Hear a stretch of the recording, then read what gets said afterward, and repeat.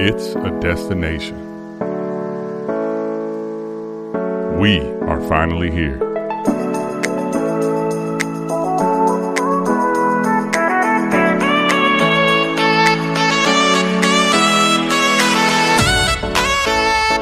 Let's go.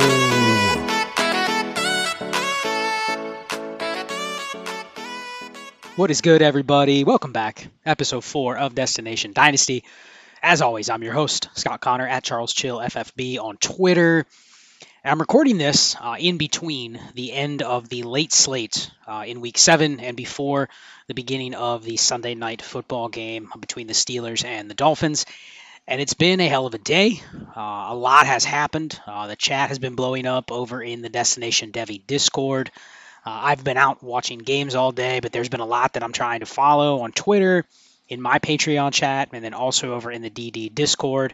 So again, check any of those out if you are interested in essentially just live action, live chatting. A lot going on in those communities.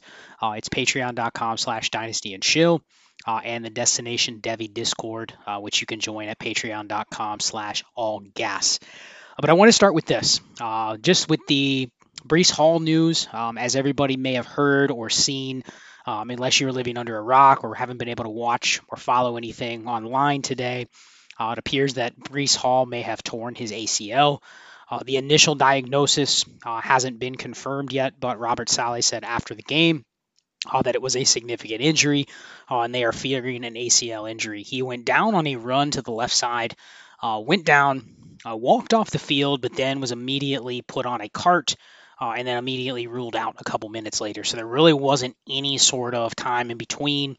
It was a pretty quick rule out, and then there's been multiple people that have been speculating what the injury was. So after the game, Robert Saleh mentioned that they fear that it's a significant injury and an ACL injury. So what does that mean?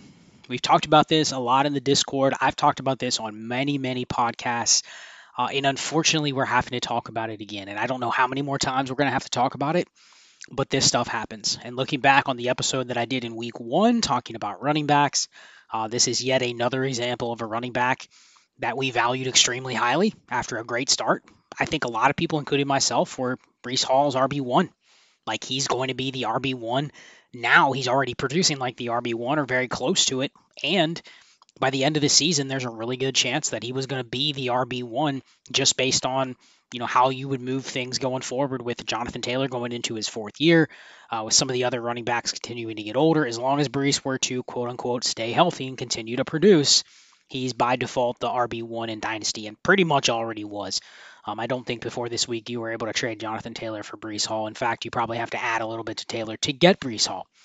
But fast forward, we have this injury. We're dealing with yet another potential ACL injury. We obviously know nothing about how bad that is. Is it just a clean ACL tear? Is there more damage? Is it similar to Javonte Williams or even worse, J.K. Dobbins? We'll definitely let Jeff Mueller, who's our injury specialist, tackle that subject. I'm sure he'll have many thoughts on it. So again, one of the other perks of joining the Discord is you can check out what Jeff has to say. But the bottom line is this. We saw it with J.K. Dobbins. We saw it with Cam Akers. I know that was an Achilles injury. We saw it with Javonte Williams. We've seen it thus far this year. I mean, looking back at that first episode that I talked about, the running back production and roster construction. And it's not to say that you can predict that there is an ACL injury coming for a running back. I'm not saying that. In fact, I think that's a common misnomer about this strategy, is almost like, I'm predicting that there are going to be these injuries. We know injuries are going to happen, but we also know that ACL injuries can happen to really any player at any time. They can happen to really any running back. It doesn't have to be the ones that just happen to be valued really, really highly for Dynasty. But I think the key here is attaching an injury like this to a running back that we are also attaching an extremely high Dynasty value to. How do we adjust? And I'm going to go through the hypotheticals because, again, it's not fully confirmed yet. You never know. They may get in there, do an MRI, and they realize it's not an ACL. It's not exactly what they thought it would be, and it could be good news. But just hypothetical, if there is an ACL injury for Breece Hall, and we're probably not going to know before this podcast comes out on Monday morning, how do you treat it? You have a guy that's already valued as a top probably 3 or 4 skill player in Dynasty overall. So non-quarterbacks, top 5 skill player easily. first round startup pick, RB1, and now potentially is out for the rest of the season. We have no clue what that means for his future in terms of timeline to return. Best case scenario, it's your typical 9 months where maybe he's back next summer and he's ready to go at some point during the season. Worst case, you start getting into the Javonte Williams timeline where it could be a year. You start getting into the J.K. Dobbins timeline where it's a year plus before he returns to the field. And then there's complications. And it's not just physical complications like Dobbins. It's the complications of, is the team going to trust the player for any appreciable workload, or are they going to ease them in? And I think when you have a player like this, you can't just expect, okay, he's healthy, and thus he's going to step right back to where he was or where we left off in week 7 of 2022. So let's just say we have a pretty standard ACL injury. It's going to impact Breece Hall definitely in the next season. I think more importantly, and I think this is where people start to get a little bit out of whack when it comes to this type of strategy. It's not about that Breece Hall cannot return and be a useful player or a very, very good running back. This is an idea of trying to manage your assets. It's trying to manage your portfolio of assets. You already know that Breece Hall, if he is out for the season, he is a player that is a depreciating asset between now and the end of the season. And when I say depreciating asset, it's not just that his value is going to go down, but he's offering you no production. We see players all the time where their value is going down simply by the day because they're getting older. But if they are offsetting that time difference or that value decrease with production, you can live with it. We see that all the time. We see older players where we go, man, I know the real smart move is to probably trade this player because I know their value is going down. At the same time, they're giving me X amount of points, and I want those points. So it's a trade-off. You acknowledge that trade-off. You agree with that it's happening, but you still continue just to take the points. And there's a place for that.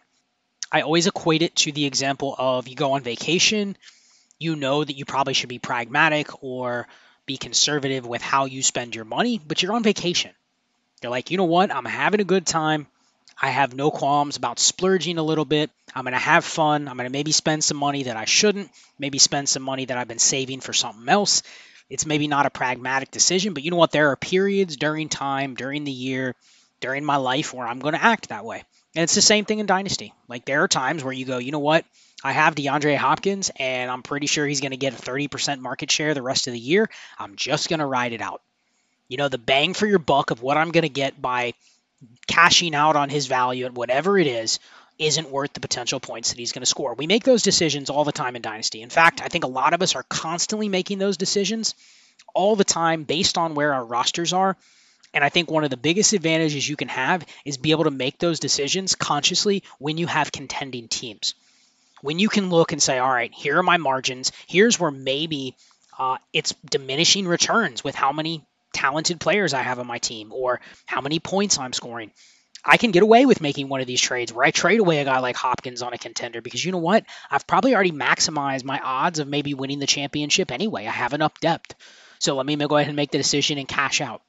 We do that all the time. That's essentially what Dynasty is. I think that's why a lot of people like to play the way that I do. It's a lot of people like to follow, this type of strategy because it's essentially just managing a pool of assets that are constantly moving around. The supply and the demand is constantly going up and down.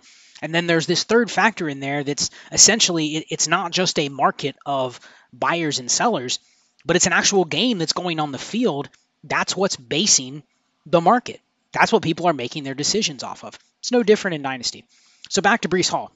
So with Breece Hall, the idea now is you not only have a depreciating asset, you have an asset that's giving you no return on your investment. You potentially have an asset that's going to give you limited return on your investment into next season.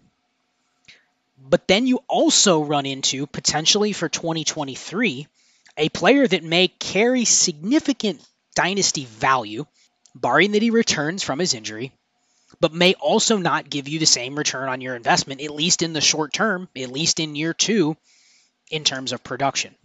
So even if Breece Hall were to have a torn ACL, he returns in 10 months, which would put him right around preseason, so end of August. He's ready to play, and by week 5 or week 6, he is locked into your lineup, and it looks like he might almost be back to 100%. And that's in terms of like health or ability.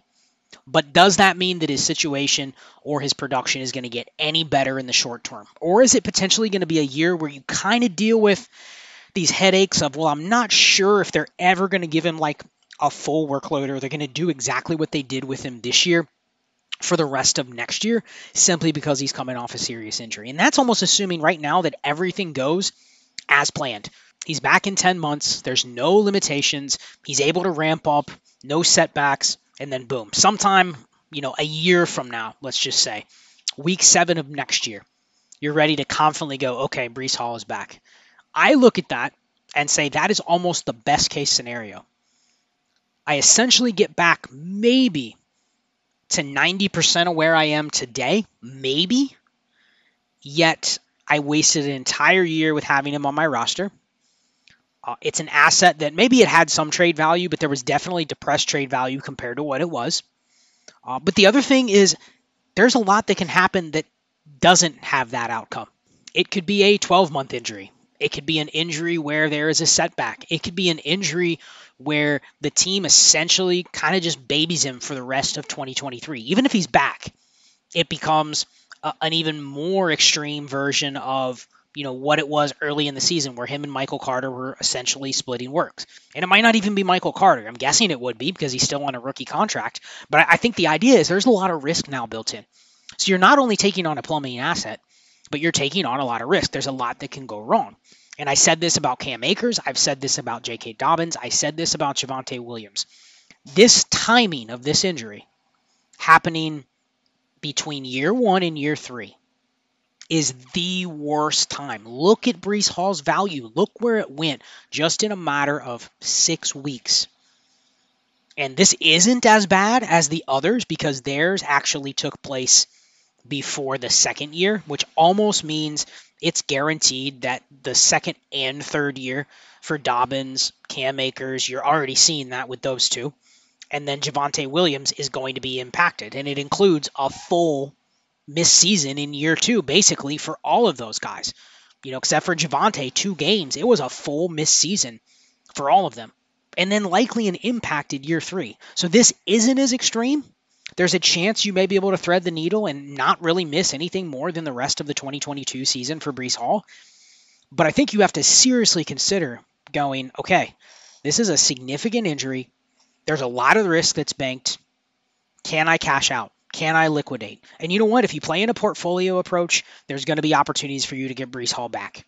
If you don't play in a portfolio approach, don't you think that maybe you kind of want to be a little more conservative with your assets? If you can get 85, 90% of what Breece Hall was worth before, isn't that something you should consider? Shouldn't you almost take your loss and say, okay, I'd rather lose 15 to 20% versus potentially lose the same amount, but be riding with an asset that really has no flexibility other than trading it to a team that is looking for just depressed assets. And again, if you're not trading him now, you don't sit there and go, well, I plan to trade him here in 8 to 9 months. There may be a window for that. We saw the window for Dobbins. It was short. But that's still betting on an outcome that you're pointing towards trading him. So I think the idea is to strike now, to strike fast. We talked about how volatile running back production is week to week, season to season especially, off season to off season even more. Think about everything that could happen between now and next year with the 2023 running back class coming in.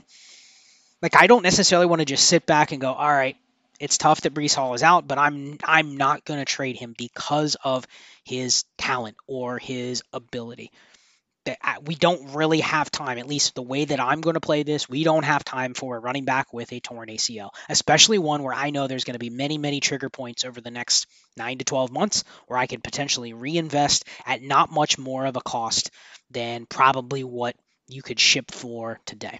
And I think that's the biggest key here. If I told you have a stock that's worth, $1,000 a share, but it had no chance to be worth more than $1,025 a year from now, it doesn't really seem like that's the kind of stock you'd want to hold for a year because you're actually losing by the time going by, the year going by, and you're kind of just sitting there with a flatlined asset.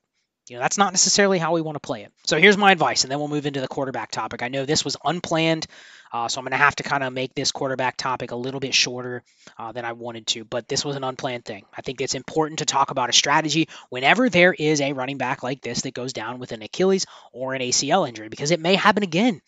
We kind of joke, well, the next time it happens, I'm just going to sell for a first. But, no joke, it could happen next week to somebody else.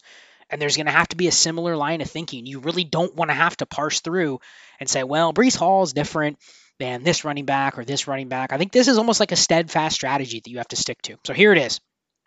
I don't think this is as bad as the Dobbins, Akers, or Javonte Williams situation. One, the injury happened earlier. The injury happened in October of his rookie year. So he is definitely well ahead of those other guys, right? Like the Akers injury happened in July of his second year, the Dobbins injury happened in August of his second year, and the Javonte injury happened in September of his second year. So this is an injury that happened, 9 to 11 months prior to those other guys' injuries that took place basically right before or during their second year. This one's a little bit earlier. So there is the recovery timeline that you have on your side. So I think the odds that Breece Hall is impacted in year 3 are much, much less than Akers, Dobbins, and Javonte Williams. So that's the other thing. You're probably going to salvage year 3, pending that he bounces back. You're probably not going to have to wait until year 4. And I think we know once a running back gets to year 4, especially a guy that was not a first-round pick, it kind of gets a little dicey. You start to get into the territory of, well, he's got some wear and tear under his tires. And I'm not sure I really want to invest it, at least in terms of a high leverage, high valued asset. You've already seen it. There's a lot of good running backs right now that you can buy. You can always buy for this exact reason. People are kind of scared that the floor is going to drop out from under them. But really, they start to become just valued at where their production is. And that's it. And you start to see that going into year 4, year 5. And that's the big difference. Breece is just going to lose the rest of year 1 and potentially most, if not all, of year 2. So I'm not just going to trade him for any single first. If I can get a 23 first, I'm okay doing it. I think the odds that I can replace Breece Hall 1-for-1 is much higher in 2023. A, it's going to be a quicker replacement. B, I actually like this running back class much more in terms of getting one of these guys. Even if I get another Ken Walker or I get another Dameon Pierce or someone like that, I have a much better shot, I think, in 2023 to do that, especially with the way the running back landscape is looking right now. I'm more than confident that there is going to be numerous options in the same range as those guys coming in next year. So if I can get a 23 first, I'm totally open to taking a 23 first for Breece Hall. Ideally, I get a 23 first and I also get one of these filler running backs, one of these replacement running backs. Try to get the best one that you can. You're really just looking at that as extra insurance on my Breece Hall. And it's really just a supplement. It's like buying a supplemental insurance plan. You're buying it just to cover basically what you're not going to be able to cover. And that's going to be the rest of the season. And hopefully you get some spot starts out of that running back for the rest of the season. So insert whoever it is. It's probably a team that's interested in Breece is a team that's out of it, a tanking team looking to get points off their roster. And the idea being, can I get a first from them? It's probably going to have to be a first that may not be their one that they're tanking with. So that's another tricky thing. You may have to settle for, the team that has 3 late firsts or 3 first, one of them being late, one of them being early, which is the one they're tanking with, and maybe another random one. You're probably going to have to settle for the mid or the late one. They're not going to trade you their high first. Forget about that. If a team is looking at Jahmyr Gibbs or Bijan Robinson or a quarterback with their pick, most likely you're not getting that for Breece Hall. I wouldn't. There's no chance I would pay a top 5 or top 6 pick for Breece Hall. Not even close. But if I'm selling, I'm sitting here going if I can get any 23 first, even if that ends up being the 109, 110, 111, 112, I'm fine with it. And try to get an extra running back. Try to get one of those supplemental running backs to get thrown in. Even if it's a guy you go, well, I'm only going to be able to start a couple more times during the year. Fine. Think about any of the names that potentially could pop up. We all know the names that happen week to week, right? Could be Deontay Foreman, Chuba Hubbard. If that's the best you can get, at least you might be able to get a spot start out of them, especially because Chuba went down today. Maybe you get a spot start out of Deontay Foreman. So that's what you're thinking about. It's really just trying to get a patchwork together, your running back room, to get some production for the rest of the year. But the key is getting that 23 first. Now, what is the move if you're not able to get a 23 first? Because what if the team that wants Breece only has their own 23 first? They're saying, well, I'm tanking with that pick. No interest in trading it for Breece. I'll potentially do a 24 first. What else do you ask for with the 24 first? I think with the 24 first, I'm okay taking a 24 first and a decent running back if I can get that. Really, you kind of got to fish around and go, can you get like a Miles Sanders and a 24 first? Something like that. I think a lot of people will just scoff at that trade going, no, I'm not getting enough. Listen, this is a process over players thing. And I will say I have the advantage of playing in a lot of leagues. And I know a lot of people listening that listen to me over with Dynasty and Chill, they play in a lot of leagues. So it's very easy for them to go, okay, I have 4 shares of Breece Hall. Let me kind of go play around the market and see what I can do. Maybe I have 1 or 2 teams. I do. I have a couple Breece Hall teams where I don't mind just holding him if I can't get what I want. No issue, because I'm probably not winning in those leagues anyway. So those are teams where I may consider, okay, here's my price. If you want it, he's yours. But if not, I'm fine holding. There's going to be other ones where, I'm contending. He's helping me contend, just like a lot of young players are helping you contend. I'm motivated to sell in those leagues. And again, that's because I'm leveraging a portfolio. I can also take all of my shares of a player whenever something like this happens and kind of leverage all of those against each other. Okay, I have this player in 7 leagues. I want to trade him away. Let me kind of shop him in all the ones that it makes sense. So maybe of those 7, 5 of them I can shop them. And really, I'm indifferent as to which trade I take or which league of those 5 I trade him away. But if my goal is to trade away 3 of my 5 shares of Breece Hall after this injury, and I'm willing to trade all 5, I can kind of take the 3 deals that I like the most. So I'm not really playing like 2 managers in a league against each other. I'm playing leagues against each other with the same portfolio player. So I think that's another option. And again, if you're playing in a portfolio, it's easier to do this. If you're not, you still have to look at it from a pragmatic perspective and say, okay, I'm sitting on an asset that is going to flatline unless I can absorb it. And more importantly, not just absorb it, but give up the potential flexibility of having that extra 24 first. Having that extra running back that maybe I could flip for a second, depending on who I get.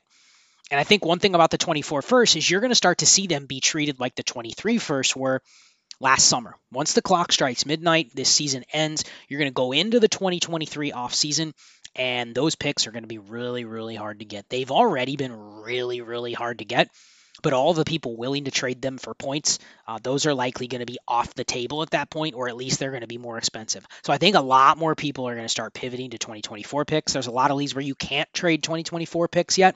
Those are going to open up, and there's going to be a lot of people that are focusing on those 24s. So you're going to probably see the same value spike because you have people out there. You have people out there like Ray saying, you know what? Like the 24 class in ways is better than the 2023 class. And so don't have any qualms about getting those 23 picks. So again, even getting a 24 pick as a rebuilding team yourself, the idea is what else can you maybe do with that pick? What else can you do with your roster construction in the offseason? Even if you have a lot of needs, maybe you need a quarterback, maybe you need 2 quarterbacks, maybe you have a bunch of 23 picks and are going to be looking to get some 24 picks, or you're looking to kind of consolidate and buy some players with your picks. Again, it's going to be more liquid if you have a 24 first plus another piece you can maybe move and turn it into some other picks instead of Breece Hall. And I think there's going to be one more component to this that I haven't really thought through, and I'm sure we'll talk about it more in the Discord this week. This is an impactful injury, right? Like Breece Hall, we've seen Javonte get hurt, J.K. Dobbins get hurt, Cam Akers get hurt, but this is the worst one. If he indeed has a torn ACL and he's going to miss a season, this is the worst one. This is kind of I don't want to say he's the chosen one because that's probably Bijan, honestly. But this is a guy that's literally vaulted up to RB1 faster than anybody ever has. And given how gross the running back landscape has been for a couple years to where it's still a lot of the same older guys from 2017 and 2018 that are carrying the position in Dynasty, this is a wake-up call, I think, for Dynasty players. A lot more people after this injury are going to be taking the approach of, I just can't trust running backs. I just simply can't trust any of them. Look, we've gotten Breece Hall taken away from us. Breece Hall, we thought this couldn't happen necessarily to a rookie. We didn't want to think about it, but you're almost like, man, what else can go wrong at the position? And maybe it's just dumb luck. Maybe this is something that's just a fluke. It's just happened to strike to a lot of the running backs that we really, really liked over the last couple years that happened to be maybe the next up-and-comers at the position, and that got interrupted because of the ACL injuries. But I think this is going to be a big eye-opener for the community. Javonte kind of started it. Well, Dobbins and Akers started it, and then Javonte kind of continued it, but it was like, okay, fine.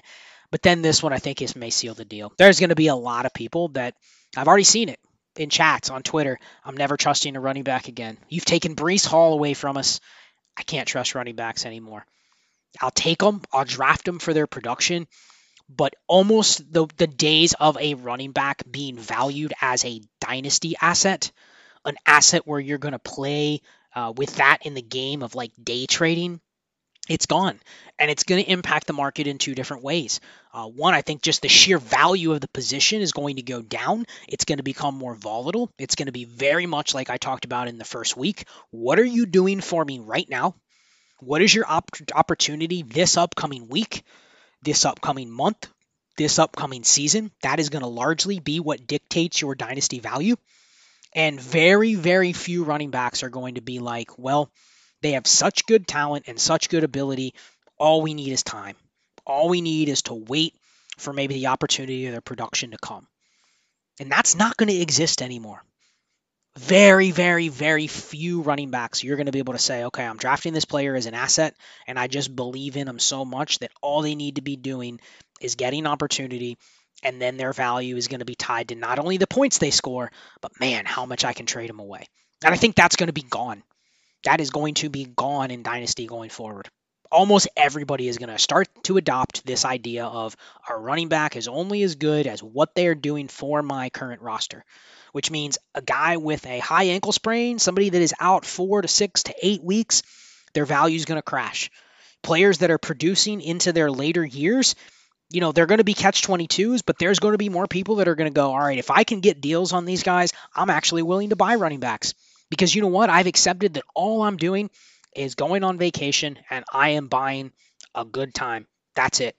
I'm not looking for a bunch of extras. I'm not looking for, memories that are going to last me forever. I want to just spend my money and get points out of it.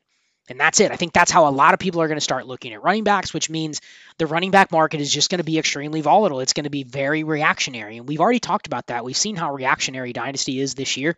But I think at running back, it's going to be extremely reactionary. What happened last week? Who got the touches? Who got the carries? Who scored the points? And then here's the crazy thing. Even when you see it happen, Josh Jacobs had a massive day today. I guarantee you most people are still sitting there going, man, I'm still wary of investing anything in Josh Jacobs. So it still becomes a gamble because you don't get credit for what a player produced last week or previous 4 weeks or what they've done thus far this season. It's literally a week-to-week proposition. So it's going to be a very interesting dynamic, but I think that's what's going to come out of this Breece injury. Isn't just going to be the Breece Hall injury itself. Like I said, I don't think it's as bad as the other ones that have happened. I'm charging a little bit of a higher price than I would have on the prior injuries with Dobbins and with Akers and with Javonte. But I do think the fallout of this injury is going to be a massive wake-up call for teams in terms of how they treat the position. So we have to think, how are we going to combat that? How are we going to actually go against the grain when we're going to get up in the summer of 2023, when everyone is doing their startups, when everyone is looking forward to the 2023 season, but it's going to be, just my prediction, the extreme of where everybody is treating the running back position like this. Everyone in your league is going to be looking at it like, okay, do I have enough running backs to get me by? Do I have enough to get me by the first couple weeks of the season? And then I'll reassess from there. So I think a lot of what has been working, what I talked about in the first podcast, what has been working for the last couple years is going to largely take a hit because the strategy has just been so exposed in terms of, man, this just makes way too much sense. Even the folks that were all about, just trying to beat everybody with as many hammer running backs as possible, even some of those people are going, man, I just can't deal with this. Even I'm being worn down by the number of injuries and the randomness and some of the running backs that all they need is opportunity. They cost you nothing. You can buy the Deion Jacksons and the Eno Benjamins of the world. You see them transact every single week on the market for a third or 2/3, and you put them in your lineup and you're like, wow, they're outscoring guys that have 50 times their dynasty value. And really all it is, if that's all you're shooting for, is week-to-week points, Why ever put any long-term investment? I think this injury is going to be a major wake-up call, and a lot more people are going to start playing that way. So what do we need to do? And this is going to be a topic for a future episode. How do you go against the grain? If you're in a league where this is already happening, it's already been happening, people are already playing that way. Newsflash, a lot of the leagues that we play in via the Dynasty and Chill community or the Destination Devi community are already doing this. So you get into those leagues and you're like, okay, this isn't going to be your typical league where, this running back should be worth a first. You get in there and it's like the running back market is totally different. So how do you outmaneuver that? How do you outthink that? How do you get ahead of it? What's the strategy to combat that when it starts to become the common strategy? You already know it's the dominant strategy in terms of like what the numbers say or what the math says, but how do you combat that when you now have 100% of your people in your leagues that are also doing it? Because there's no advantage there. There is no advantage there to be had when every single person is viewing things through the same lens. So think about that. That's going to be a topic for the future shows. Maybe that's going to be like a live stream topic where we can kind of brainstorm back and forth and have people ask questions about that because I'm fascinated by that.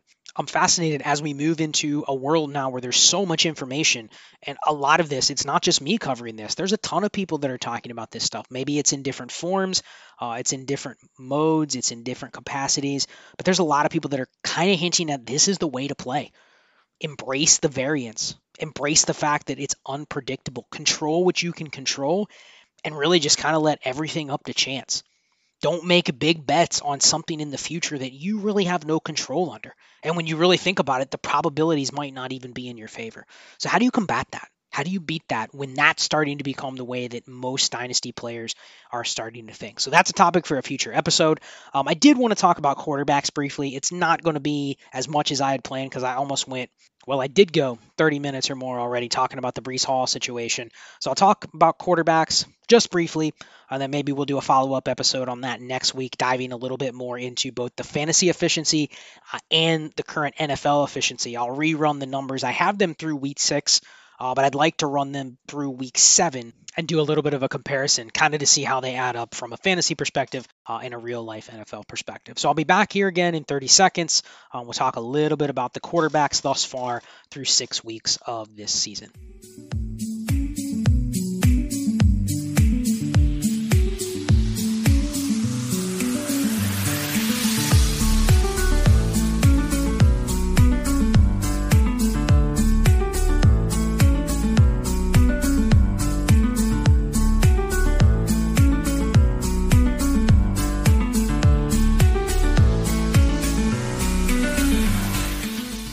Welcome back, everybody. So for the second half of the episode, I'm going to talk a little bit about quarterback efficiency from an NFL perspective. And it's something that I've really tried to educate myself more over the last couple years because I do think there is a lot of value to this when you're looking at Dynasty and fantasy.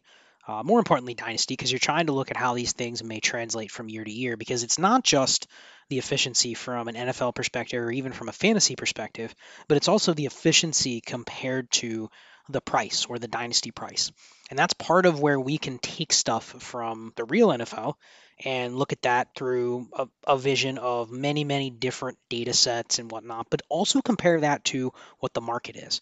And that's the one component that I don't really think there's anything out there that's able to integrate and measure quite like we can by just playing in a lot of Dynasty leagues. You get a feel for what the market is like on players every day. Not just me that's playing in 57 Dynasty leagues, but me and the entire Destination Devi Discord community and the entire Dynasty and Chill Patreon community. We have hundreds, even thousands of people in there that a lot of them are playing in many, many different leagues. So when you combine like the strength of everybody's data together, you start to get a really, really big sample size from a Dynasty perspective. So we get a good pulse just based on the market there. And then you have other tools like KTC, and you have even different sites that are doing ADP. Like you have a lot of tools out there to gauge what the market is like.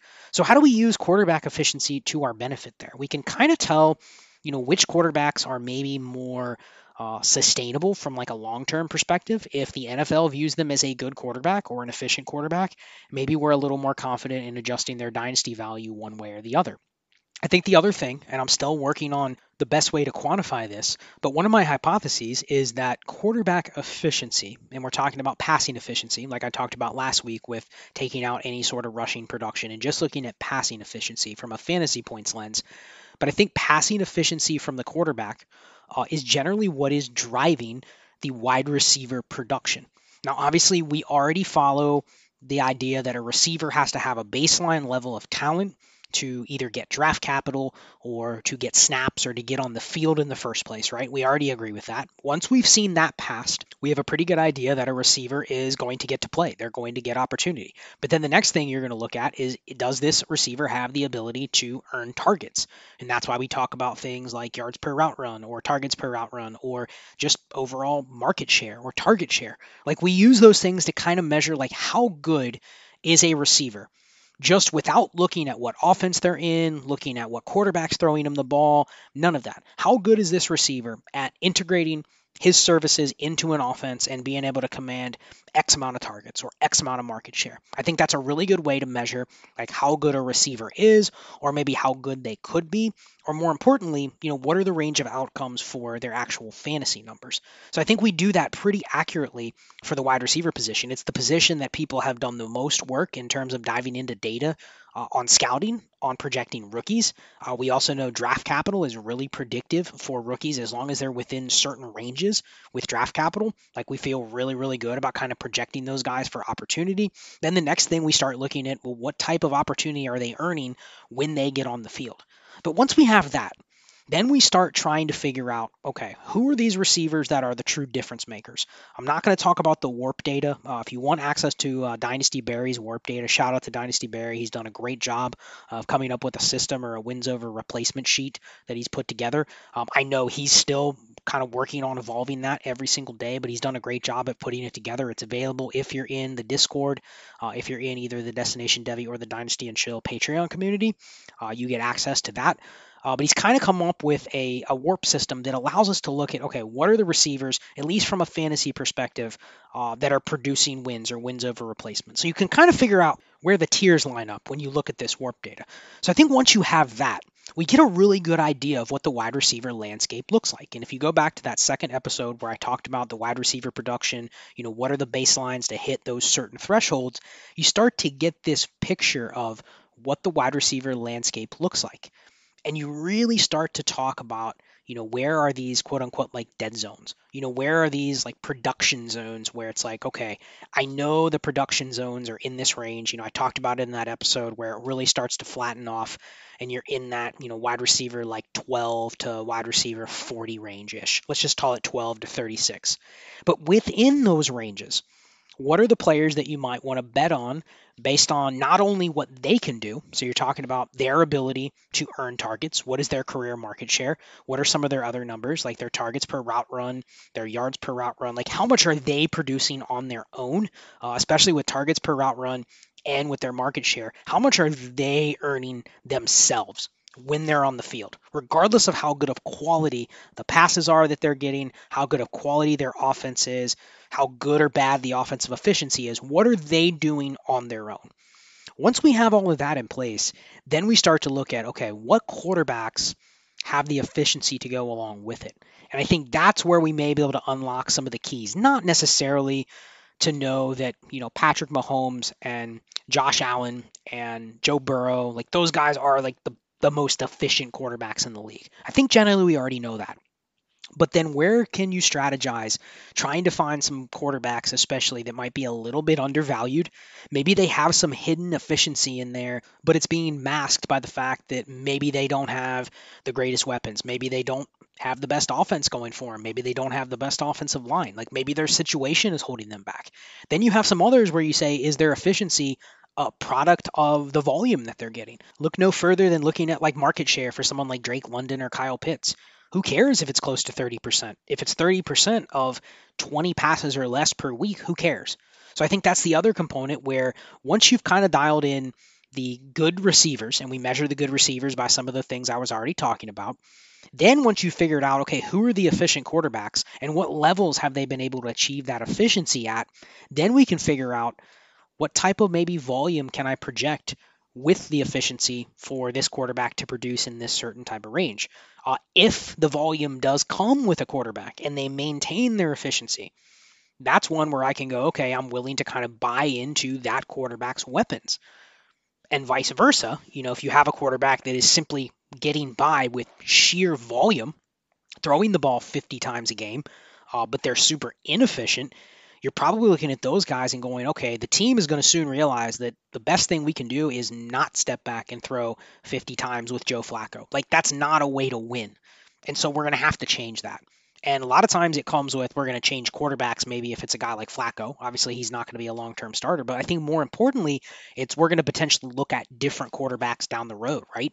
Like, I think efficiency is going to be something that we're going to look at and say it's kind of predictive of whether guys keep jobs or whether they're not just moved from team to team or whether they're just bridge quarterbacks. And we know that when quarterbacks are rumored to lose their job or get benched or move to another spot, it impacts their dynasty value. So I just kind of want to look at the numbers through 6 weeks, look at the efficiency data, and just try to figure out what we can glean from it. At the top, it's not really going to surprise you. At the bottom, it's not really going to surprise you. I think the biggest intriguing part for me is looking at the quarterbacks in the middle and kind of where we're viewing those guys from a dynasty lens and how it might differ from at least what they're doing through 6 weeks in the NFL. So let's just start at looking at some of these key numbers.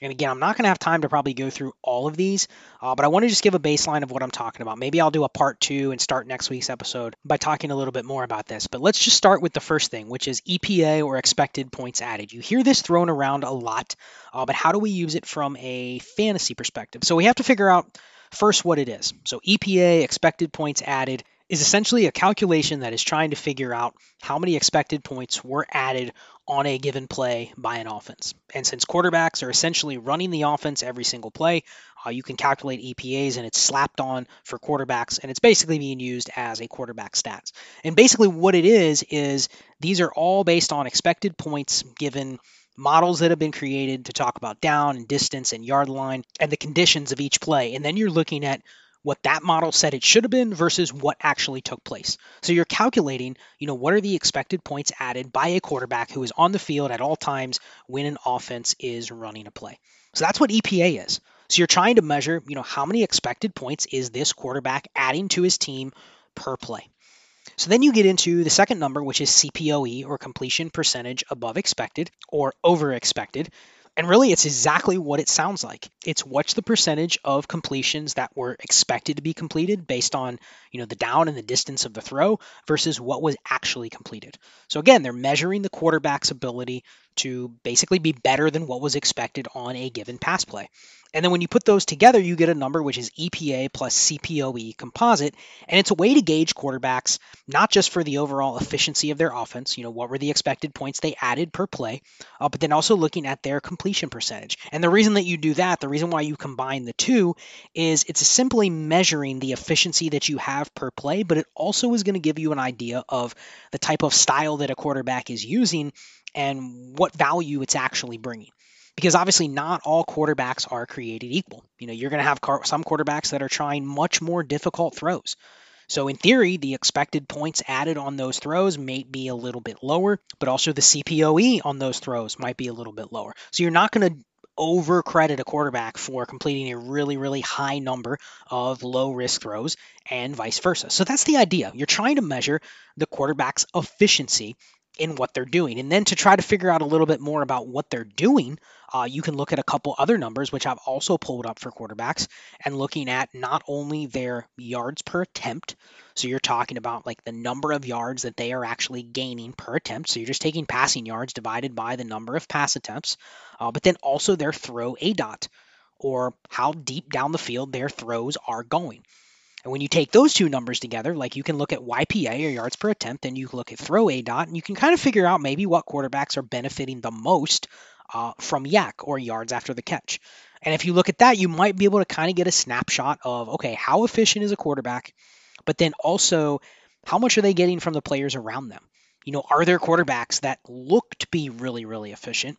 Yet then you look at some of the numbers and you go, wow, they're benefiting a lot because of the YAC of their wide receivers. And it goes hand in hand. Like, you can't just take YAC and say, well, just because there was a high number of yards after the catch on a play, that the quarterback shouldn't get credit for it. And I'm curious to see if there's anything else out there that explains more about what goes into yak and how it's measured. I mean, we know how it's calculated, but how do we determine, how much of it was with the receiver or how much was it due to the quarterback? But I definitely think it's a skill for a quarterback to throw a receiver into yak. When you're talking about just ball placement or accuracy, like there can be yak that's had by the receiver. Yes, the receiver is the one that's gaining the yards after the catch, but it's because of the way the quarterback set them up that leads to it. But I do think it's a way to kind of look at, okay, what quarterbacks might appear to be super efficient, but they're also benefiting a lot from the yak of their receivers. I'm not sure exactly how to figure out how much of a yak gets attributed to a receiver or how much gets attributed to a quarterback, but I think it's a decent way to compare the yards per attempt and the average throw ADOT because they do differ just slightly. So let's get into it. I mean, we've gone over 45 minutes and I haven't really given you any numbers. So I'm just going to dive right into it. I'm going to look at what does this data say throughout the first 6 weeks. And again, I don't have it updated through week 7. It takes a little time to get it updated through week 7, but I'll definitely get that to everybody and talk a little bit about it next week. But I'm going to first look at that EPA plus CPOE stat and just try to figure out what I can take away. Just my observations by looking at this data and how that relates to what my feel is on the dynasty market. I mean, I do have a couple different ADP sources pulled up, and obviously you can go ahead and look at like Keep Trade Cut while I'm talking about this. But really what I'm trying to spot in here is maybe finding some efficiency that's currently being masked, or also find some inefficiency that might also be masked just based on the sheer number of volume by a quarterback. And that's kind of what I'm looking for with these efficiency numbers. So just to start, the EPA plus CPOE numbers thus far through 6 weeks. And I'm just going to go down through the top 34. And the reason I went through the top 34 is I filtered for at least 75 pass attempts by a player. So if you didn't have 75 pass attempts, I didn't calculate the numbers because I don't think the sample size is big enough. But I'm just going to go down through the top 34 in this number and just see if there's anything that stands out to you. So from the top, Josh Allen is number 1. Tua Tagovailoa, number 2. Pat Mahomes, 3. Geno Smith, Jalen Hurts, Lamar Jackson, Joe Burrow, Tom Brady, Derek Carr, and Jimmy Garoppolo round out the top 10.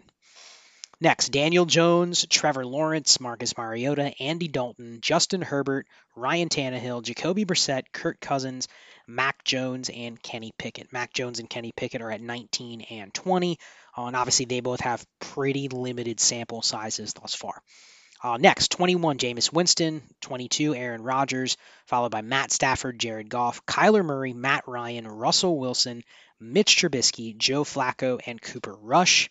And then finally, rounding out 31 through 34, Carson Wentz, Davis Mills, Justin Fields, and Baker Mayfield. So that is 1 through 34 EPA plus CPOE on the season through 6 weeks. So observations. I mean, again, go back, rewind a minute, listen to that list again, and see if there's anything that surprises you. And I'll take away a couple things from that, and I'll give you my observations in terms of what I'm seeing with these numbers. And again, this is probably the best way that at least I know of to measure efficiency for a quarterback from an NFL perspective without looking at any of those other factors that I talked about. So it doesn't necessarily explain why the efficiency is occurring, but at least you can get an idea of who has been the most efficient based on these numbers thus far. So my takeaways, like I said last week, Tua Tagovailoa, number 2. I know he has a small sample size. He's only thrown 115 passes. He's only played 3 games, so a small sample size. But I said it last week based on his fantasy numbers, and this backs it up as well. Tua has been better than I expected. He has been better than I think we've given him credit for. I think a lot of people have immediately just jumped onto, well, he's being carried by Tyreek Hill and Jalen Waddle. He's being carried by his offense specifically. He's not as good as what his numbers say. However, if you think about where his price is in Dynasty, I think it's even more deflated from where it was a couple weeks ago, and it's definitely more deflated after his second concussion. I mean, his ADP in DLF is quarterback 11, but it feels like even there's a much bigger gap between a guy like Tua and the Jalen Hurts, Kyler Murray, Joe Burrow range. Feels like there's a gap between Tua and Trevor Lawrence is QB8. So it just does kind of feel like he's a guy you can buy, and I'm not opposed to maybe buying into Tua. And again, this is before week 7, but I'm not opposed to buying into Tua a little bit. And I think part of it is his price has gone down and his risk has gone up. And a lot of people on the market see him as a risk because of the concussion issue. Like another concussion, he could be out the rest of the year. But you can't really predict that. Like, I'm not going to say I don't really want Tua because I'm scared of a concussion. We've seen that before with like Brandon Cooks, Devontae Adams. Like, people were swearing that their careers might be over because of concussions or one more hit away from having to retire. Pat Freiermuth, 2 weeks ago, you already started saying, man, he could be out for the year. That's his third concussion in a matter of 55 months. Like, what are we going to do here? But then maybe it's a little bit overblown. We can't predict that. So I'm not going to downgrade Tua too much, and I think his market price is probably reasonable.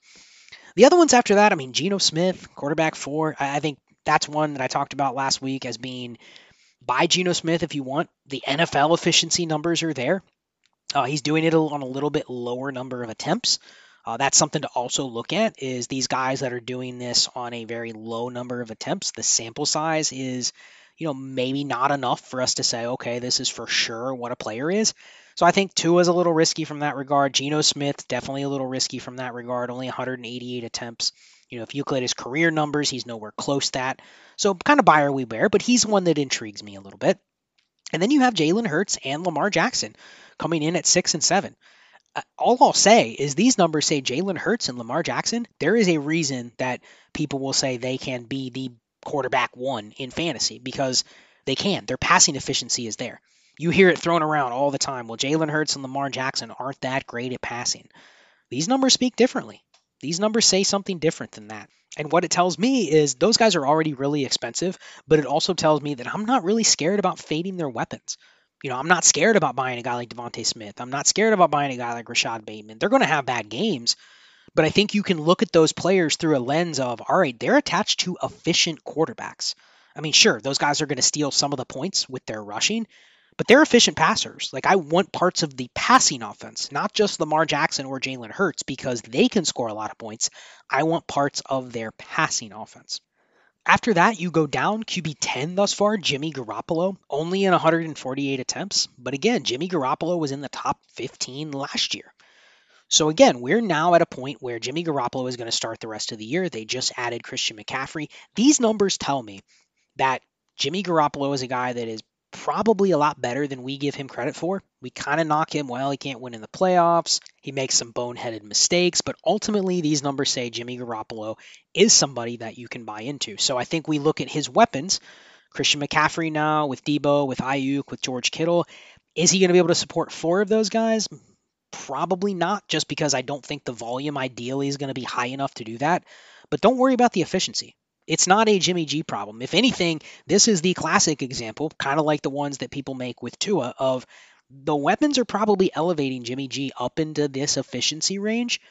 But at the same time, you have to give him some credit for being this efficient yet again. And through the 5 games that he's played, he's right there. The other ones that stand out to me, and I think this is for the negative, you see Marcus Mariota at quarterback 13 in terms of CPA or EPA plus CPOE. And you see Ryan Tannehill at 16. Here's the problem. We already kind of know that those guys are the even poorer versions of Jimmy Garoppolo or even poorer versions of Geno Smith. Like, their goal is to not pass. We already know that. We've seen enough from those guys. I mean, Mariota today in a game where they're down, and I know I'm not talking about anything past 6 weeks with this data, but we saw it today. A game where you thought they would have to pass, and he still only passed 13 times. So that's where I'm going, like, these guys, we already know that their efficiency is probably a product of the fact that they're not throwing a lot. And that scares me. Because really what I want is I want good efficiency and just give me average volume. Give me the potential to have volume spikes in a given week, in a given game. Not we're going to do everything we can to keep the volume low. And I think that's something you see with Tannehill as well. I mean, you saw that in 2019 with Tannehill and in 2020 with Tannehill. Tannehill was one of the top 5 efficiency quarterbacks in the league in 2019 and 2020. He also had really low volume, and he had Derrick Henry healthy. 2021, you take away Derrick Henry, his pass volume goes way up, his efficiency goes way down. I think we have a big enough sample size on Tannehill to say he is a product of what we call like an optimization system where you only want to throw him probably 25 to 30 times max. When he's in that range, he can be very efficient. When he starts to exceed that range, that's when you start to get in trouble. When you start seeing them play from behind or play without a running game, that's when he gets into trouble. So you want to be a little more hesitant to buy into like the weapons with Ryan Tannehill because of these numbers. Even though the efficiency numbers say, he's better than probably other quarterbacks you think should be better than him, it's mostly because they're they're probably just optimizing his efficiency better by lowering his volume. Then you get a couple others. Like next up, you have Jacoby Brissett. You have Kirk Cousins. Like those guys have average efficiency, but they're also doing it on really high volume. So like Kirk Cousins thus far, Kirk Cousins is averaging like 37 pass attempts or more per game. He's been on the higher end for a while now, which is why I think Kirk Cousins is extremely undervalued. It's why we've seen guys like Kirk Cousins continue to produce fantasy players, not just Justin Jefferson, but Adam Thielen multiple times, Stephon Diggs. I mean, we know those guys are good players, but it's not an accident that Kirk Cousins has produced multiple high-end wide receiver seasons with multiple players over like a 7 or 8 year span. He did it in Washington before he went to Minnesota. So Kirk Cousins is good. Is he good enough to win a Super Bowl? I don't know, but there's a reason why we sit there and look at him and say, okay, I think his efficiency is good enough to keep him having a job continually, but he's also one of those offenses, especially with their new offensive coordinator, that you're willing to bet on the weapons because historically he's extremely efficient. And then Mac Jones. Mac Jones is right behind Kirk Cousins at quarterback 19. Kenny Pickett is at quarterback 20. I mentioned those two specifically because those are the young guys. I think those are the ones where people kind of wonder, well, what are these guys? Mac Jones last year was in the top 18. Very good for a rookie. Kenny Pickett, I don't know if he's going to finish here.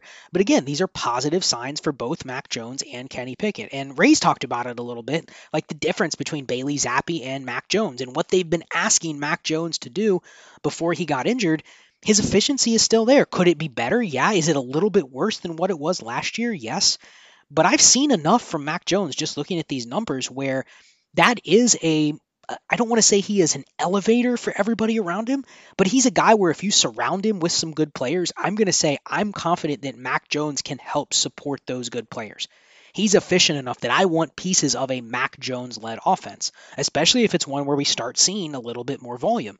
If we start seeing 35 pass attempts a game, I want a Mac Jones offense. Now, do I necessarily want Mac Jones more than others? Not necessarily, but if you told me Mac Jones becomes like another Derek Carr or another Kirk Cousins, I think that's exactly what he can be. And there's been a lot of times where you wanted the players on those offenses. They're good enough to support the weapons when the infrastructure is there. Below this, this is where it gets a little wonky for me because you have Jameis Winston, QB 21, basically a big dip from where he was last year. I know, again, a small sample size with Winston because he's only played 3 games. But here's where the trouble starts to arise, and this is what's a little concerning to me. Aaron Rodgers was top 3 in the league the last couple years, and now he is down at quarterback 22.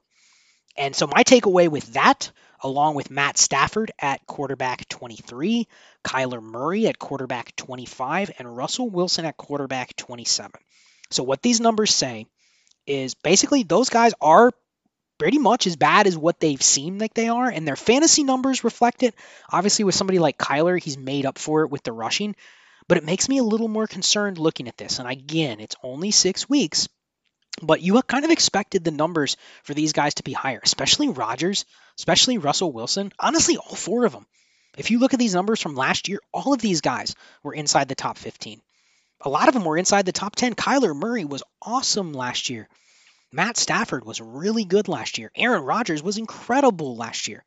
Russell Wilson was the worst, but even last year, Russell Wilson was around league average. And historically, he's been really good. So these numbers kind of tell me that these guys are as bad as they're showing. And you feel it not only on your fantasy teams, but from a real life perspective, they're not as good. And maybe you can say with Rodgers, it might be, well, his weapons aren't really helping him all that much. But again, this isn't really a weapon discussion. This is something we're trying to figure out. What are these guys bringing to the table on a per play basis? And then for the weapons, we're looking at the weapons around them going, okay, who are the elevators? Who are the guys where I go, okay, this is a wide receiver 3 on an Aaron Rodgers offense. Like I want that guy over basically the same exact player that's in another situation. We're trying to figure out like where do we want to maybe add the tight end as a streamer or stack the number 3 receiver on a team. That's kind of how I'm looking at these. And so these are concerning. Like these numbers with Rodgers, with Stafford, with Kyler Murray, with Russell Wilson, those are the 4 that are definitely concerning to me in terms of not just their dynasty value, not just their fantasy production, but also, how much of elevators are they going forward, especially the older guys. Maybe Kyler bounces back a little bit. If there's one I had to bet on, it would be him. Maybe Russell Wilson next. But I think it's fair to say Rodgers, Stafford, and Russell Wilson, like these numbers reflect that they are worse than last year, far worse. And so that's a little concerning when you're starting to impact their dynasty value, but also maybe we have to adjust a little bit to our expectations with some of the peripheral options on these teams. So you're talking about guys like Robert Tonyan or guys like Allen Robinson or Romeo Dubs or Jerry Jeudy. Like before the year, we looked at those players and go, well, they're not that different than many, many others, but they're with quarterbacks that can elevate them. And these numbers say differently. These numbers say that these guys are not elevating. In fact, they're almost doing the opposite. And so I think that where you can take away some stuff from these numbers is look at some of those quarterbacks that are a little bit higher. Go being willing to buy into a guy like Brandon Ayuk, even though if there's a lot of weapons to feed in San Francisco, the numbers with like Jimmy Garoppolo say that I would rather have that than a Russell Wilson target. I would rather have that than an Aaron Rodgers target. So think about it that way. That's how I'm going to use these efficiency numbers going forward. Obviously, again, a small sample size, only 6 weeks. But I think this is important to look at as we go throughout the season and say, okay, who might be the elevators the rest of the season? Who might be the elevators of the offense going into next year? Where might there be some dead spots where we can find some value? Maybe I want to get into like the number 2 receiver next year on the Patriots because of what I'm seeing from Mac Jones. And we know that's probably going to be just another guy, but I'd rather have that. That's where I'm going to break my ties. So that's kind of what I take away from this data, again, is being able to kind of separate what offenses I want to stack, which quarterbacks I want to ride. And then just from an NFL perspective, you have to figure if the efficiency is there and an NFL team knows they have an efficient quarterback, what they're going to constantly be doing is trying to raise the volume and maintain as much efficiency as possible. So I look at this and say, okay, if I see a guy like Kenny Pickett, who is this efficient as a rookie, it only makes sense to continue to put more on his plate, continue to let him throw more and more and more until they kind of find that breaking point where, okay, he can't maintain his efficiency at more than 33 pass attempts a game or roughly in that range. That's kind of how you measure this in terms of like volume versus efficiency. Because we already talked about like with Tannehill, when the volume goes too high, the efficiency drops. And then finally, we couldn't do this without covering the very, very bottom. So I ended with Russell Wilson at QB 27. Everybody after that, it's kind of funny. You have Mitch Trubisky at 28, Joe Flacco at 29, Cooper Rush at 30. All of those guys have been benched. Then you get down below that, and these are the 4 quarterbacks where you look at this and say, we already know these guys are bad.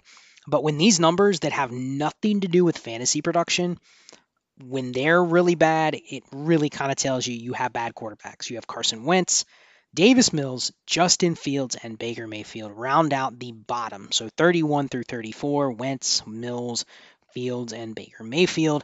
I talked last week about Justin Fields, that he's over 40% rushing share. So he can run. He can put up fantasy points. Carson Wentz historically can put up fantasy points. But it's crystal clear. Both of those guys are not good. They may put up fantasy numbers, but buyer beware when you buy into a guy like Justin Fields or you buy into a guy like Carson Wentz because they are giving you fantasy production. The reality is they're basically just kind of on borrowed time. Like the NFL is going to sniff it out and go, these guys are bad quarterbacks. These guys are actually bringing us negative value. It's not exactly warp, but they're not helping us. They're hurting us. So we have to be able to find a better quarterback. So the numbers from fantasy perspective can be misleading. We can look at like Carson Wentz and say, oh, he's a top 15 quarterback.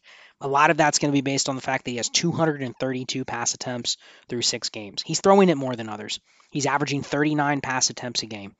If that doesn't sustain, the efficiency is probably going to still be bad, but the volume is going to be lower. If you lower his volume by 20%, you take away 40 of his pass attempts, he's nowhere near in the top 20 in fantasy quarterbacks. So just kind of get an idea of that's what's making up their fantasy production. With Fields, it's not the volume, it's the running.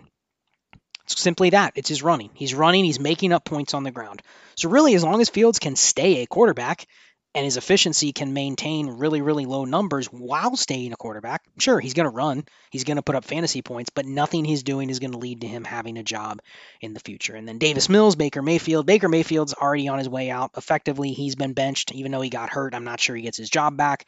And then Davis Mills. Davis Mills, he's a poison pill. He's bad. He's going to get replaced. They have no choice. He's one of the worst quarterbacks in the league. So it might appear that he's okay, but these numbers speak differently. Davis Mills is definitely a guy that you're out on. And unfortunately for the Texans' weapons, not a guy at all that's going to be able to elevate any of the players around him for the rest of the season. So we're at an hour and 4, so I'm going to go ahead and wrap it up here. I do want to dive into a little bit more of this data next week, looking at the average throw depth and the YPA. Where you can use that is you can really start to look at, okay, I know these quarterbacks are efficient, but they're efficient on what types of targets?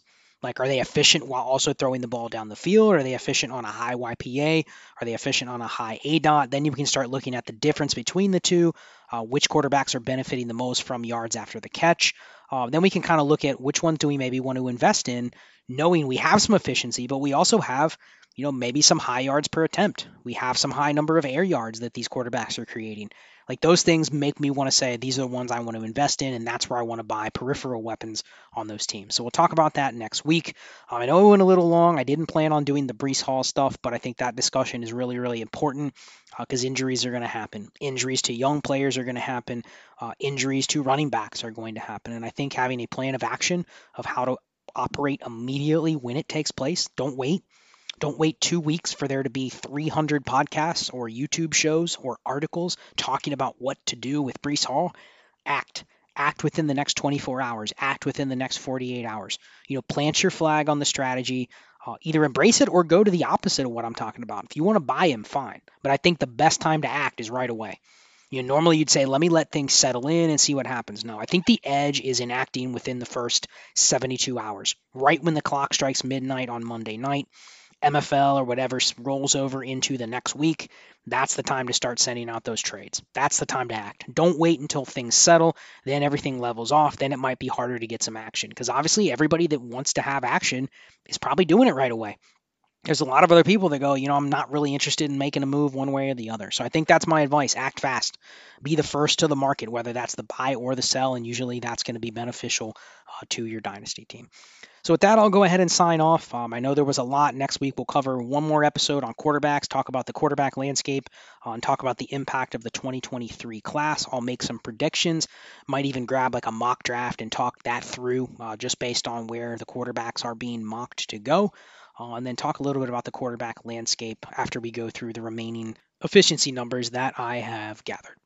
So as always, you can find me on Twitter at CharlesChillFFB, the Destination Devy group over on Patreon at patreon.com/allgas. Join the Discord. It's awesome. There's different tiers. Great discussion in there. I'm always in there available, hours upon hours every single day in the Heisman tier. If there's slots available, definitely would be something that would be good if you could grab one of those Heisman slots. It's awesome. The interaction over there is amazing. But just in general, join the Patreon, patreon.com/allgas. Join the Discord. My Patreon, where you can also find me basically all the time, patreon.com/dynastyandchill. We have a group me chat, a lot of extra bonus content over there. All my old Dynasty and Chill content is over there as well. Check out the YouTube channel at Trades in 5. It's not affiliated with Destination Devy, but that is my YouTube channel that I run with Shane Manila and Clay Mosley. Trades in 5, it's YouTube-only content, but we do weekly live streams, take trade questions. It's mostly focused on just strategy and trades, but check it out on YouTube at Trades in 5. And then finally, check out the Destination Devy newsletter. You can find the newsletter every single week at allgas.beehiiv.com. And there's weekly content over there on betting, dynasty, DFS, redraft, everything you can think of from all the Destination Devy team contributing once a week to that newsletter. So sign up using your email and get content right before every single weekend. So until next week, I appreciate everybody, all the listeners that have checked out the first 4 episodes. Again, there will be live streaming at some point on YouTube, definitely in the off season when I have time to kind of digest everything, go live on Sunday nights, talk about what's going on in Dynasty. And just quite frankly, we're not going to be in the grind of the season to where we're going to have to be reacting to things constantly on the fly. So that will be a little more chill and laid back to do live streaming in the off season every Sunday night. That's my plan. But for now, in terms of live streaming this show, we'll see. But I'll make sure to let everybody know when I do it, and I'll make sure that we announce when it's going to happen so everyone can tune in to the YouTube live stream. So with that, I'll go ahead and sign off, and I'll catch you on the next episode. ones I keep around me is my fam. No coincidence, it's